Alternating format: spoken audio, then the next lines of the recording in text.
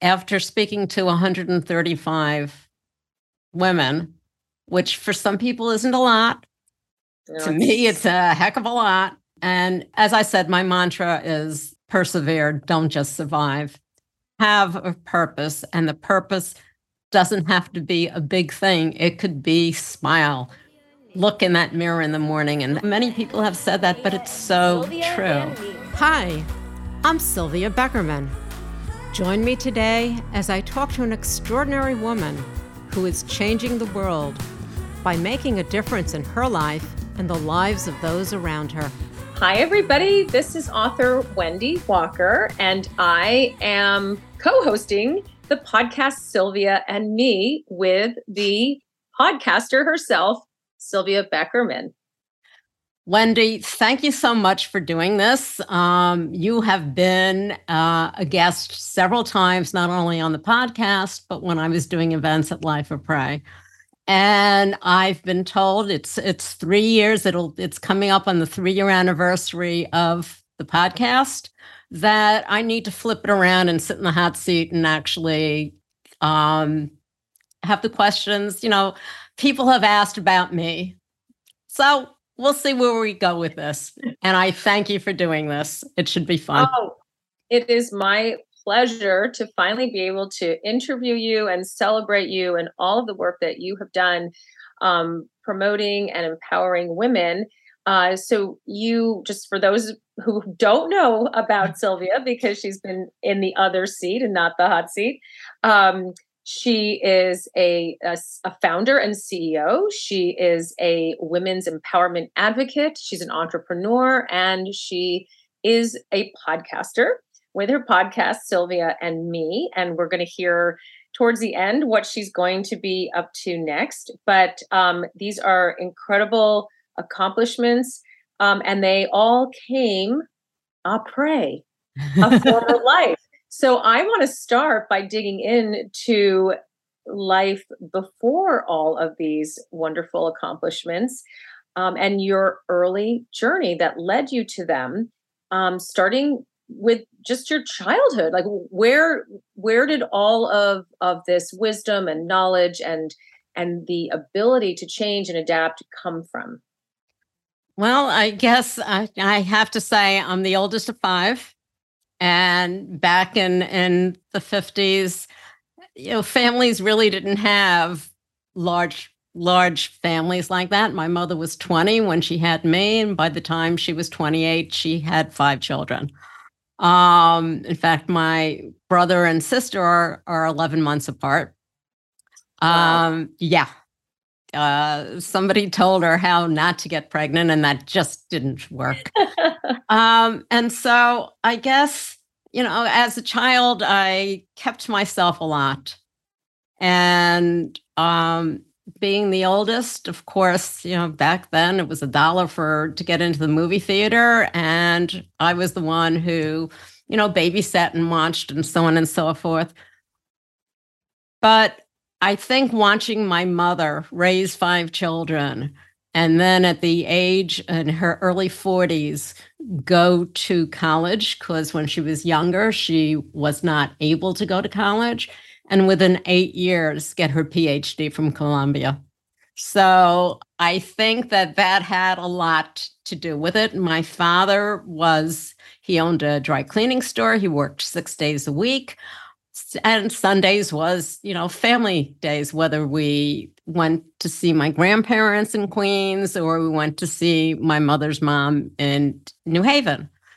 So that's the kind of, you know, a brief childhood. I don't know whether that gave me, it gave me my love of movies and reading, because I was very much a very, very shy child, teenager. So wow, that's hard to believe, because everything you've done has been so outgoing. And so your mother, I mean, did you learn from example, from what she did, or did she give you specific advice that you've held on to throughout the years? What was the source of her influence, do you think? Well, I think her influence was one of the main things. She didn't let anything stop her. If she didn't know how to do something, she went ahead and learned it so she'd be perfect at it.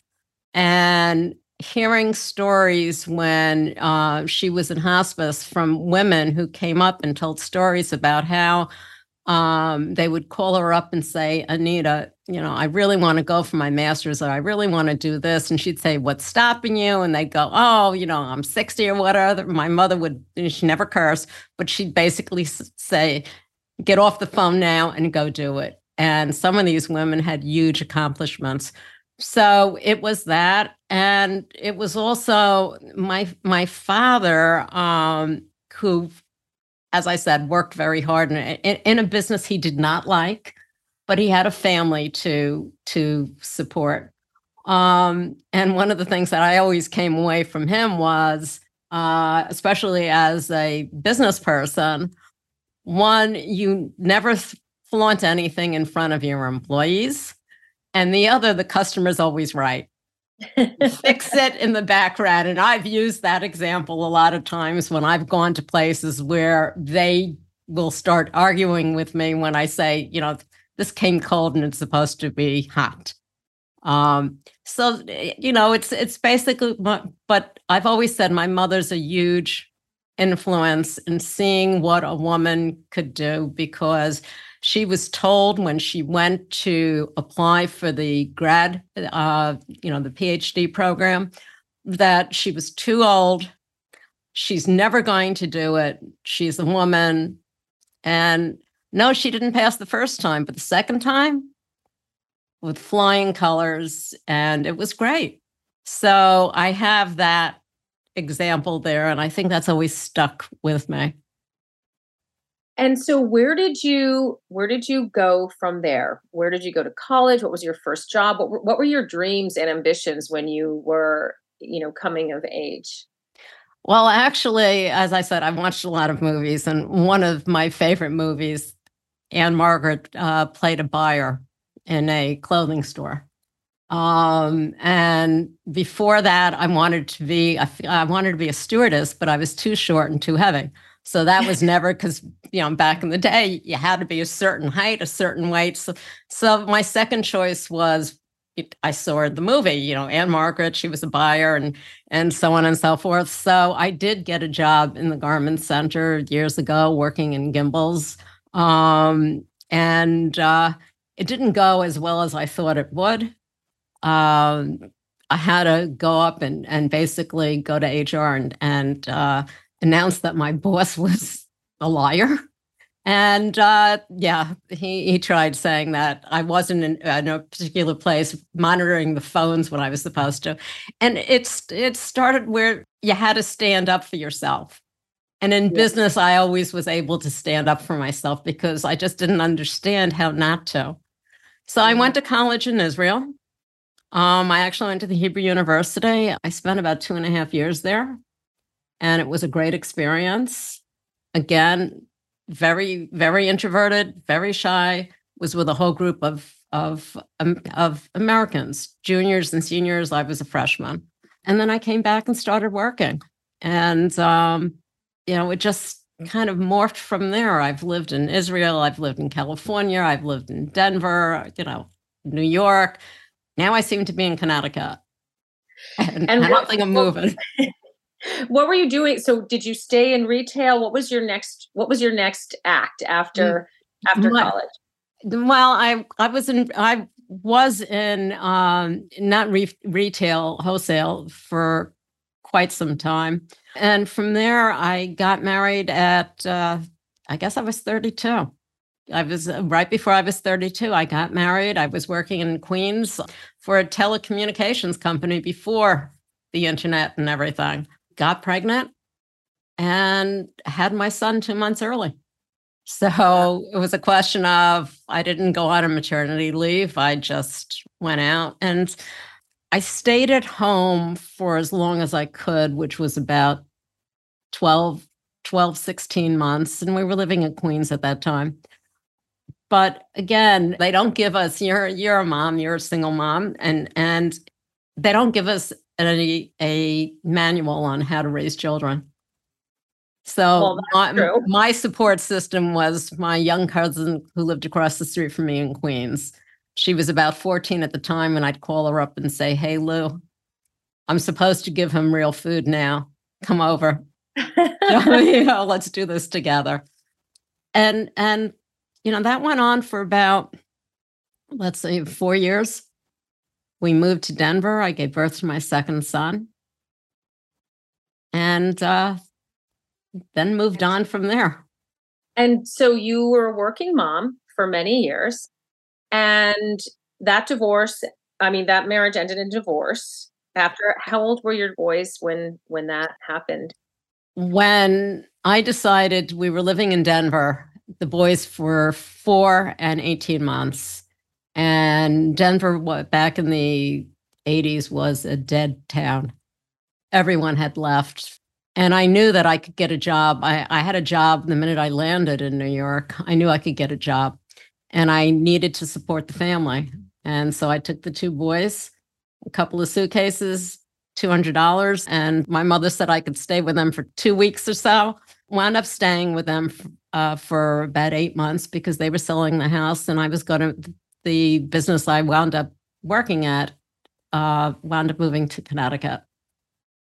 And then somehow I fell into insurance for over 20 some odd years. Wow. And so you ended up in Connecticut, and then working in insurance Yes. and raising your boys as a single mom. And then you got remarried. And how did that come about, and what was that experience like? Well, there was a 16-year window Wow. between marriages. When I first left the boy's father back in 88, it took me 2 years to find a state to get divorced in. Oh I was my living in gosh. Connecticut. He had never lived in Connecticut. When I was living in New York at my parents', New York at that time was a state where you needed a reason. And none of the reasons would hold up. So I moved to Connecticut, and Connecticut had no jurisdiction over him. He was back in Denver. These are things that I wish I had known back then, but you don't know everything, and you just move forward without trying to figure anything out. So how long did it take you to get divorced? It's so 2 years. I was a divorce lawyer, so I'm this is all. I had to find a state where I could get divorced in. So I And what wound up was going back to Colorado. that? I hired an attorney that I knew had just graduated because there wasn't anything other than the boys. I got full custody of the boys and moved back to, flew back to Connecticut. It was back in the day where there were all these things about, oh, they're going to have to pay you child support. You'll have no problem. They'll take it out of their pay. It was all what I would call a boomermizer. It just wasn't so. And I just knew it was my job to take care of them. And we Wow. lived in Ridgefield for 6 years. We lived in Wilton before that. And then I finally bought a house in Stamford. But from the age of 4 and 18 months until they finally, let's say 2009, I think, when I was actually let up, they both had actually moved out, and the dog was gone too. Oh, wow. Yeah. Isn't that amazing? I mean, that just, I can't imagine how you were able to do that without any financial support or hands-on support from their father. I mean, I'm a single mom, but I had both of those things in spades from my kid's dad. So that must have really changed your mindset or your perspective, having grown up with sort of two parents who, it sounds like, really had each other's backs and worked together to raise 5 kids. And then there you were without any support at all. Did that change how you viewed your role as a woman, or the opportunities for women or life? Did it make you pessimistic? I think for a lot of people that would have really sort of beaten them down and about life and about the, just the system and, the inability to get child support and all of that. I just moved forward. I couldn't think about it. I didn't know any different. I thought it was just absurd. I learned that you had to be an advocate for yourself. My children, they were fine in school. But I realized that because they didn't go to school in torn clothes, they were well behaved, they could have slipped through the system. And you just really have to be an advocate. And I didn't sit back and say, woe is me, because I didn't know woe is me. This Mm, was life. I had made the decision to leave because I knew it was the best thing for my family. And so I didn't have the time to sit back and go, wow, this is tough, or wow, what am I doing? And, there were a couple of things when I first moved to Connecticut. I had put an ad in for, oh man, I forget the name right now. The name just slipped out of my mind of the two women, Susan St. James and the woman from SNL, Kate and Allie. I put an ad oh, in for Kate and Allie, single mom looking for same to share a house, an apartment, or something. And I rented a house, a big house in Wilton. Did finally find a roommate with a child Matt's age, and then decided, a year later, just to move to Ridgefield. But I didn't. I always made sure there was sort of time for me, and that was usually after they went to bed. But my parents brought us up where Saturday was their night, even if they just went out for a cup of coffee or a bite to eat. Now, mind you, I didn't go out, I wasn't dating, but whatever there was a little bit of time for me. And I mhm. know that a lot of people have said to me, well, you didn't have a husband that you had to take care of in addition to the kids. I didn't even think about that. I Mm, had the children, yeah. and I was both mom and dad to them as best as I could. Because you can believe me, I had a nanny before they were a thing. Because I thought a guy could play ball, take them out, ice hockey and the rest of the stuff. So, those were the things that I concentrated on. Yeah. And did you not date out of I'm just so curious because that's a long time not to date, and there are a lot of divorced women, and of course we'll get to Pray Divorce and Life Pray, which really focuses on women in these stages of change. And did you make a conscious decision not to date, or was there just no No, time? I'm not saying I didn't date in between, because remember, at that time, you're too young to remember this, but at that time, the AOL chat rooms just came out. The online dating, it really wasn't as explosive. So I'd go on and I'd meet a couple of people. I'll never forget. One came back for a cup of coffee. The boys were in the room, let go of the babysitter, and my oldest was going, is he still there? Did he leave yet? And I said to me, because he was looking out for me. And the date says, is he always going to do that? I said, does that bother you? If it bothers you, ta-ta. And that was it. It was very difficult as a single divorced woman, mother living in New England, especially the bedroom communities, Yes. Wilton, Ridgefield. You are a pariah, Yeah. whether you want to use the word stigma or whatnot. No matter how many times they might say, oh, let's get together. First of all, if you said, okay, why don't we get a drink sometime? I was amazed, because their response would be, I don't drink anymore. Okay, not Yeah. even a cup of coffee.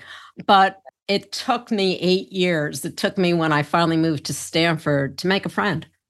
I used to joke that I knew more people in the cemetery in New Haven dead than I knew alive. And it was true. I think it's so interesting how, and that is still true today. I've been divorced for 14 years, and um, definitely found that married women, would see me for maybe a dinner during the week. Usually they would want to have lunch, but that would take away from, my work time. and never on the weekends. The weekends were for their husbands, and that was it. And never an invitation to a dinner party, never an invitation to a Mhm. cocktail party. Occasionally, if it coincided with something with the school, or it was, sort of, strange not to include me because of my children and their friendships.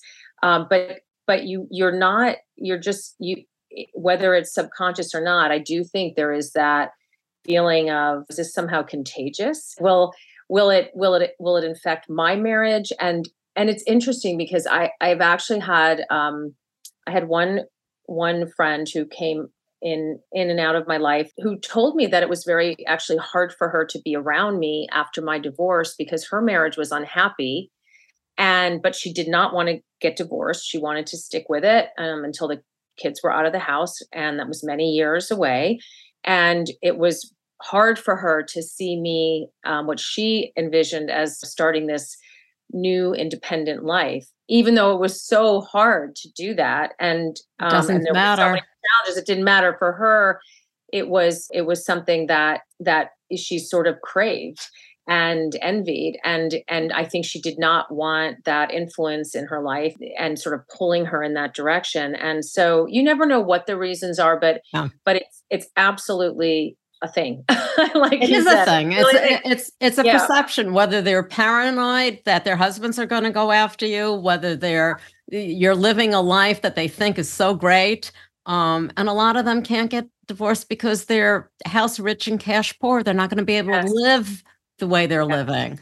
I remember Or they, sitting yeah. in a pub in Richfield with a friend of mine, and we're sitting there and we're listening to two women next to us talking about how abusive one of the husbands are, but is, but she can't leave Mm, because where's she yeah. going to go? Yeah. And it was mind boggling. I saw that as a divorce lawyer when I was practicing. Women would come in for a consult, and we would tell them what they were likely to get and what they would have to live on, and they would sometimes decide that it was not so bad and that they would find a way to manage it.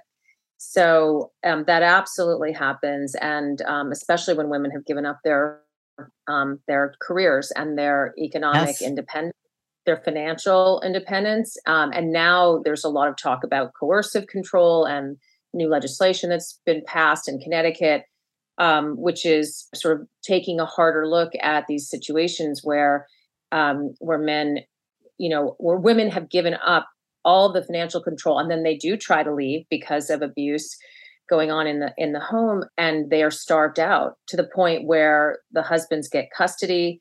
The husbands can Yes. stay home and be full-time dads or hire a whole army of nannies. And during this long litigation, the mom has no access to money. The courts are backed up and slowed down, and it can and they have nowhere to live that can actually, house the number of children they have. And it's really, I mean, it does happen. So let's transition. This is a great place to transition to your first sort of non-traditional venture of après divorce. So what was the pivotal moment where you decided you wanted to be an entrepreneur and start this organization? And why did you decide to focus on this period of life after divorce? Well, I've always been an entrepreneur because all the companies I worked for were startups. But I did get married again. I got married right before my 60th birthday back in 2009, 2010. And that lasted for about 4.5 years. I found out that he was very manipulative, aside from other things. And it's funny because I wasn't going out to interview attorneys, and I wound up speaking to 7 of them. And the last one I found just got it. He understood. The others were telling me, because it was such a short marriage, it was 4.5 years, that I would be out, because when we got married, I sold my house and I got rid of my house in Stamford, and I gave everything to charity. You name it, it went. The whole house went to charity. The whole inside of the house went to charity. And during our marriage, I supported us, but I found an attorney who got it. who didn't say to me, you'd be out in 45 days. He said, how long do you need? I said, I need at least a year. Where am I going? I'm working at that point. I was working part-time, a good job part-time with a business that was supposed to take off, but never really did. And when I left there, I found an apartment that I just loved. The whole idea of leaving sort of became a freedom for me this time because I didn't have the children. I mean, they were there, but they weren't going to live with me. And I wasn't telling my oldest that the couch was actually a sleeper sofa. Never told him.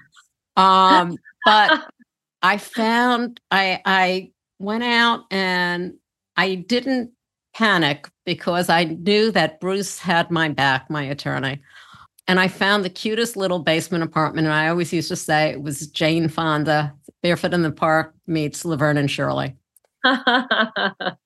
And I made it my own. Although I did insist on taking a bed from my ex's house, Joe's house, which he put up a fight for, which is hysterical. That's a story for another day.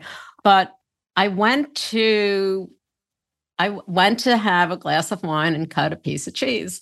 And I realized that the only knife I had was the knife from my picnic basket. Wonderful wicker that you see in the movies, and you're going to take on this great picnic.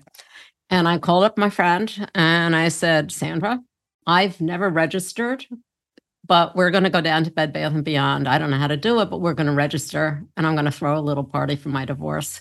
It just felt freeing. It felt like I was independent for the first time and I only had myself to account for. Yeah. It was ironic because my son and now daughter-in-law were registering for their wedding that was taking place that May. And he had done one thing that got me angry. For some people, it would have been devastating. I had an email address, and I know this sounds very petty, but this to me is the whole point. I had an email address that I'd had since Opt Online ever became Opt Online, so 20 years or something. And when I moved in, I paid all the bills, but I never switched the account and added my name. So it turns out he owned my email address and he wouldn't do everything that was needed to release it. It didn't cost any money. It just had to click something. And that pissed me off. I had another email address because I didn't trust him. So I already had one, but that one was something that I'd had forever.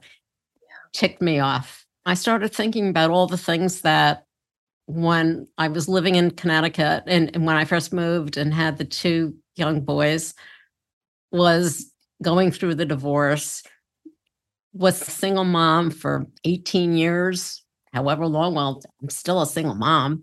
And what if somebody knew something about, there must be information that other people have. For me, it wasn't a big deal. I was angry, but for somebody else, it could be devastating.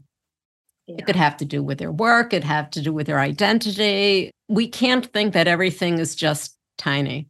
So without even thinking, I went on GoDaddy. Luckily, they didn't have after divorce because I realized a pre-divorce just sounded so much better.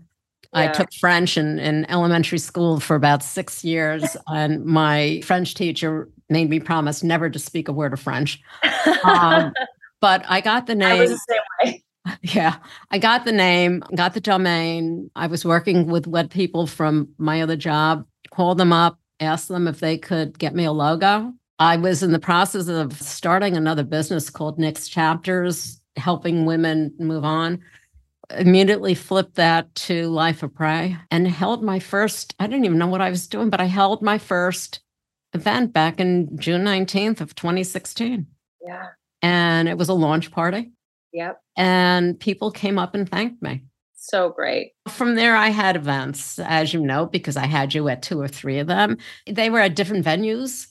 They were about different things. If there was something that was really heavy, whether it be finance or law or narcissism, There was Mm-hmm. always somebody else in there who talked about dating and sex and so on. Wine and appetizers and just gathering. Sometimes there were 8 people, sometimes there were 30 people. It all depended. And it was, once a month for about 3 years. And I realized that it was helping me and it was helping these women. I'd get emails and thank yous from them, never selling anything. Mm-hmm. And anyone who came, nothing was being sold because if they were good enough in talking, and some weren't professionals, they were experts on whether it be dating, you and your books, whether it be narcissism, trauma, dissociation. It was, the narcissism one was big. Yeah, At that particular one, remember I had Angie Atkinson, the queen bee of narcissism, and there were women there who did not want any pictures, and no pictures were ever taken if people didn't want, because they were afraid that their spouse might find out. But they realized that there were other people in the same situation. Yeah. That's a huge topic, and I think there's so much control that goes on when there's a narcissist in the mix. And again, it's this giving a voice and a place to speak with that voice to women that I think was so important for the work that you did. What was the most surprising thing you learned while you were hosting these events and meeting so many women and just diving into really these very substantive issues concerning marriage and divorce and all of that? Was there anything that stands out in your mind? Well, the funny thing is that I did start as a Prey divorce, but it morphed into Life of Prey about a year after, because the women who were coming, some had never been married, some were in relationships, some were divorced, some were widowed. All the topics, really, a lot of them, they either knew someone going through, or they, because finance, as you talked about finance before, one of the topics was it's polite to ask. You should ask. The women need to ask. We're brought up in thinking that we have certain roles. We nurture, we work if we need to. They used to call it pocket money back in the 40s and 50s that women were making. And as you said, the role usually is the male takes care of the finances. And as so many people put their head under the pillow and then all of a sudden get a surprise, whether it be divorce or spousal loss, or they're living with a partner, whatever it is. So there was, to me, the surprise was the mix of women and the need for these topics. And I learned a lot from it, and we had a good time doing it. And it was nice to see people who never opened their mouth before just have a discussion across the room, because it was never anything, it was never a lecture. I don't like lectures. It was always a conversation, and that's why I've been very specific. It's a conversation. Yeah. And it was, and people would stay after and form small groups and talk and make friends. And it was, really such an incredible opportunity. I think, as we were saying before, so hard for divorced women and widows as well, to just single women, right, who are of a certain age, to find friends, especially in communities like this one where the majority of people are married, and there's such a focus on couples and being coupled. So I think just that as well as the information and the empowerment, but just to find friendship, someone. yes, to Exactly. find, yeah, Exactly. yeah. I think it's an amazing thing. So how did you sort of transition into doing a podcast? And where is Life of Prey now? Are you still, I know COVID probably put a damper on any events, but is there anything coming out of that? Will there be something evolving from that in the future? Well, the funny thing is COVID actually opened up the podcast for me, because people weren't on travel schedules and so on. So I wound up talking to women from all over the world, whether it be England, Yugoslavia, Lithuania. I mean, I would forget to ask the time zone that they were in. And it allowed me to talk to women who I never would have been able to talk to and have a discussion with. I mean, I had Melissa Burton and Anita Diamant on period, end of story, and period poverty. I talked to, the first one was Candace Leitner, the founder of Mothers Against Drunk Driving. I talked to women who had gone through trauma and came out differently in certain things. Women who had a passion and didn't realize it, or were doing something and had no idea that they were touching so many people. People would say to me, well, do you have questions that you're going to, can I prep? And I'd go, I don't. Because I never know where the conversation's going to go. If I speak to somebody with a PhD, I'm thinking to myself, how am I going to do this? And we would just talk. I spoke to someone who is a doctor and in research, and her thing is, STEM and technology. And I never thought I'd be able to. What am I going to talk about? But we talked about women in that career and how difficult and how you just have to push forward. And that's one of my things is it's not just survival, it's perseverance. Surviving to me, people have said, oh, you're a survivor. What else was I supposed to do? That to me is you wake up in the morning and you breathe. But to persevere, you have some goal, even if it's just to get up and look at yourself and say, I'm okay. It took me over 40 years to find my voice. And each decade later, I was able to do a little bit more. It wasn't until my 50s that I actually went someplace on my own. I never even went to a coffee shop and had coffee on my own. I never went I told you I was shy. I mean, this has been learned because I'm not afraid anymore. And it took me years. How did that come about, to lose that fear? And were you even aware that you were afraid?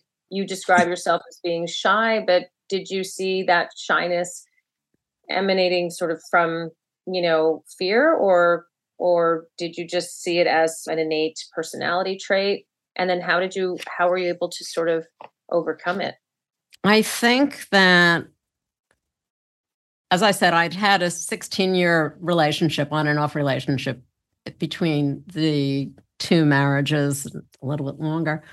I'd been beaten down so much, been told, one day I was in a market that's no longer there in Norwalk, Connecticut, and I was buying some steak, and I'm not a big cook, and I told the guy how my kids like it, black and Philly, something or other, whatever it was, and he knew exactly and told me what to do. And the next week I walked in and he was busy, and somebody else was waiting on me. And he said to his coworker, be nice to her. She smiles all the time. Aww. And that made such a difference in my outlook. It just did. And from there, it just took, it took time. My 60s, even though I had a divorce in the middle of that, it's been great. It's really, you wake up and it's today. I can't look at the future because I don't know what's going to happen. I know what I'd like to do. But I'm not afraid of, I will not say, oh, the 60s are the new 40s, the 70s are the new whatever. I don't believe in that nonsense. I really don't. I like where I am now. About a year ago, I had a nice party for my 70th. It brought my siblings together and some friends because it was coming out of lockdown and the pandemic. People have to, especially as women, there's so much, we cannot lose the fact that we need to keep using our voice, that we matter, that we can be strong. and we are stronger together. And yes, there are women who are not nice to other women, but get rid of those. I mean, Yeah. seriously. Podcast really gave that was really this opportunity to sort of have a deep dive with women who had strong voices and had something to say and to share. What was so how the podcast went up for 3 years? Is that This October, it started October 29th, 2019 was the first one. okay? So So wow, that's almost exactly 3 years. And what in that time? I'm not going to ask you who your favorite guest was because of course, that would be me. No, that would be you. no. But who? I'm very curious. Who? Which guest surprised you the most?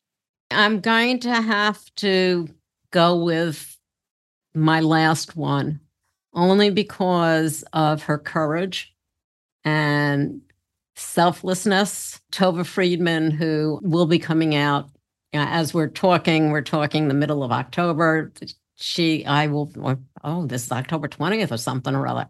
Who knows? She is one of the youngest survivors of Auschwitz, and her story is amazing. So what surprised me there was the fact that this is a woman who not only tells the story, but is also wants us not only to remember, but to notice signs and also see the strength that people don't realize that's inside. So to me, that is one of the most powerful. One of the most surprising ones was a woman who owns Canty Boots, Canty, Nikki Edmondson, who really, I'd seen something over a year ago about these cowboy boots, the short boots that she was making for women. And, we started talking, and she really didn't realize what she was doing. And what she was doing was people would send her a boot that fit, their own boot, and then send her scraps of fabric or some from memories from maybe their grandparents or their parents or somebody they knew, and put it on. And she was making history, wearable history for these people, getting a story together. So that kind of surprised me. And as you said, you're my favorite. But, I ran the gamut, whether we talked about period poverty, race relations, interracial marriage, sex, activism, being active at any age. I've just have found it. Everyone uses the word journey, chapter, lives. If I have any more journeys or chapters, but I intend to have many, many more. Let's talk about that. What's coming up? What's on the horizon for you, and where are you at in your life now, other than being obviously very knowledgeable and wise and optimistic, but how do you see, your future, and what things are on your bucket list for yourself? Well, my bucket list for myself right now is to spend as much time with my grandson as possible. I have an 11-month-old grandson, Bryson Gray Paul, of course, 3 first names. And really, I've waited a long time to have a grandchild. I'm going to really embrace that. And as far as what else I'm going to do, everyone writes a book. Not everyone writes thrillers the way you do. But I do need to tell the stories of these women who allowed their voices to be heard. And some of them are not more amazing than others, but different. Mm-hmm. And I think it really needs to be out there. It's something that I've wanted to do for a long time. I won't say I'll never do another podcast. I have a bad habit of going, oh my, this is a great story. And they are, and they're relevant because we're relevant, and we need to keep that. So I intend to keep my voice going because it's really hard to keep me quiet, and make sure that especially young people and people as we get older, not old, we don't have to get old, but we do get older, Yeah. and embrace it. Don't Yeah. look for anything else. Embrace it. Have fun with it. Yeah. And just keep using our voices, especially now, especially with what's going on. Especially with what's going on. Exactly. I was going to ask you about that, doing this podcast about empowering women at a time when, one might argue that we have seen some major setbacks for women's rights and independence and freedom. It's been obviously very challenging, and a reminder, I think, that that we can't take anything for granted. And it's so interesting because I'm in my 50s, and people sometimes will ask a question during an interview, if there's anything I would tell my younger self, or anything that I know now that I wish I'd known when I was younger.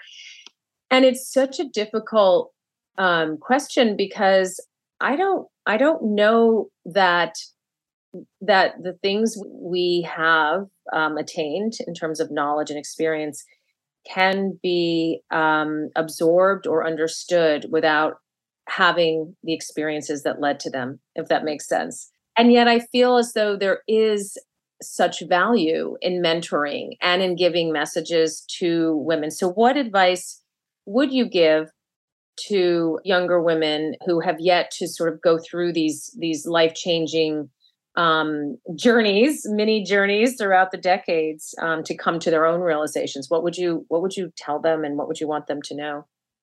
I would tell them to look in the mirror and have confidence in themselves, that they matter. There's a world that's open. Open your eyes, open your ears. And if you have something to say, say it. Don't be afraid, because fear will stop us from moving forward. Confidence and self-esteem, which for so many, especially in certain areas, is so difficult. I want to educate young women in the fact that the rights that we have now as women weren't always there. And now they're seeing this with the Dobbs decision, but there are other things that are up there also.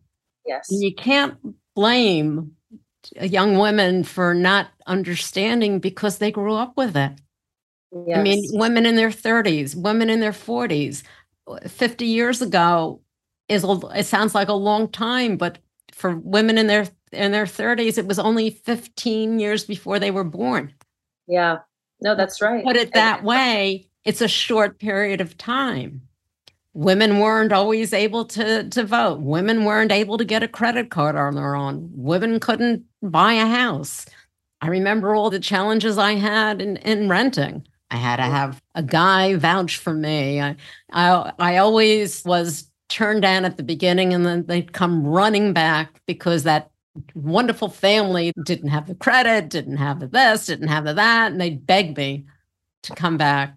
So to young women out there, just open your ears, have confidence, and keep moving forward. Use your voice. When I say use your voice, I'm afraid of some of the people that are out there. It's a difficult thing these days. Some of you use your voice. The rest of you, but we can't go backwards. Yeah. We cannot go backwards. No matter what you think, we need to take charge of our own lives, and we can do it. We really can.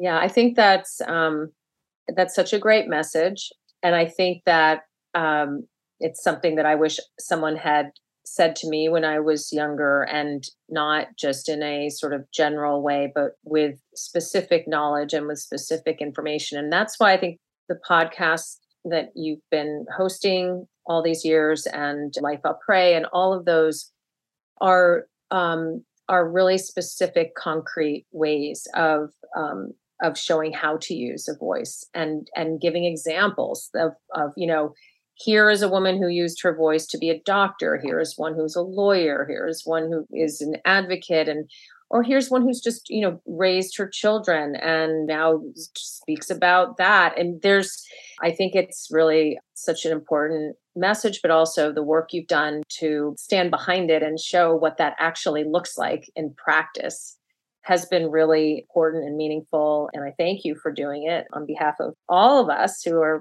find ourselves going through change. So I don't know, is there anything you want to add before we wrap up? Any like mantras or anything, any other things you're looking forward to, things we should be watching out for other than spending time with your grandson? Is there anything we should know that's coming, and this wonderful book that hopefully will be on the horizon? Well, the book is going to be on the horizon because I will have time. The podcast, the good thing about a podcast is it lives forever.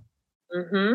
And after speaking to 135 women, which for some people isn't a lot, to me, it's a heck of a lot. And as I said, my mantra is persevere, don't just survive.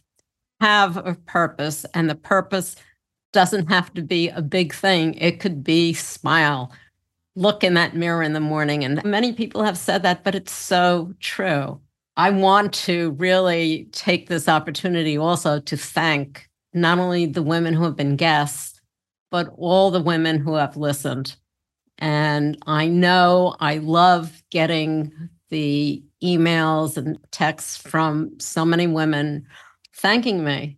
And I didn't go out there to specifically do anything, but give a voice to some people. So that's my mantra. Everyone stay safe, please stay healthy, and use your voice. Have the confidence that it really, really matters. Wendy, I want to thank you so much for doing this. I mean, you've given a voice to women in your books. So that's why we get along so well. Thank you so much. Yeah. Oh, it's been my pleasure, and all the best to you in the years to come. Thanks. What a journey the last 3 years have been. Again, I want to thank all of the extraordinary women from all over who have lent their voices to me over the past 3 years and allowed their voices to be heard. It has been such an honor and a great pleasure. Every episode is relevant today, and podcasts stick around. So remember, you can listen to any episode, any of these women, wherever you listen to your podcasts. You know, Sylvia and me. I may be stopping new episodes for now and starting a new journey, a new chapter, but let's keep the conversation going. Stay safe, stay healthy, and you never know. See you soon. Bye. This has been a Life of Prey production.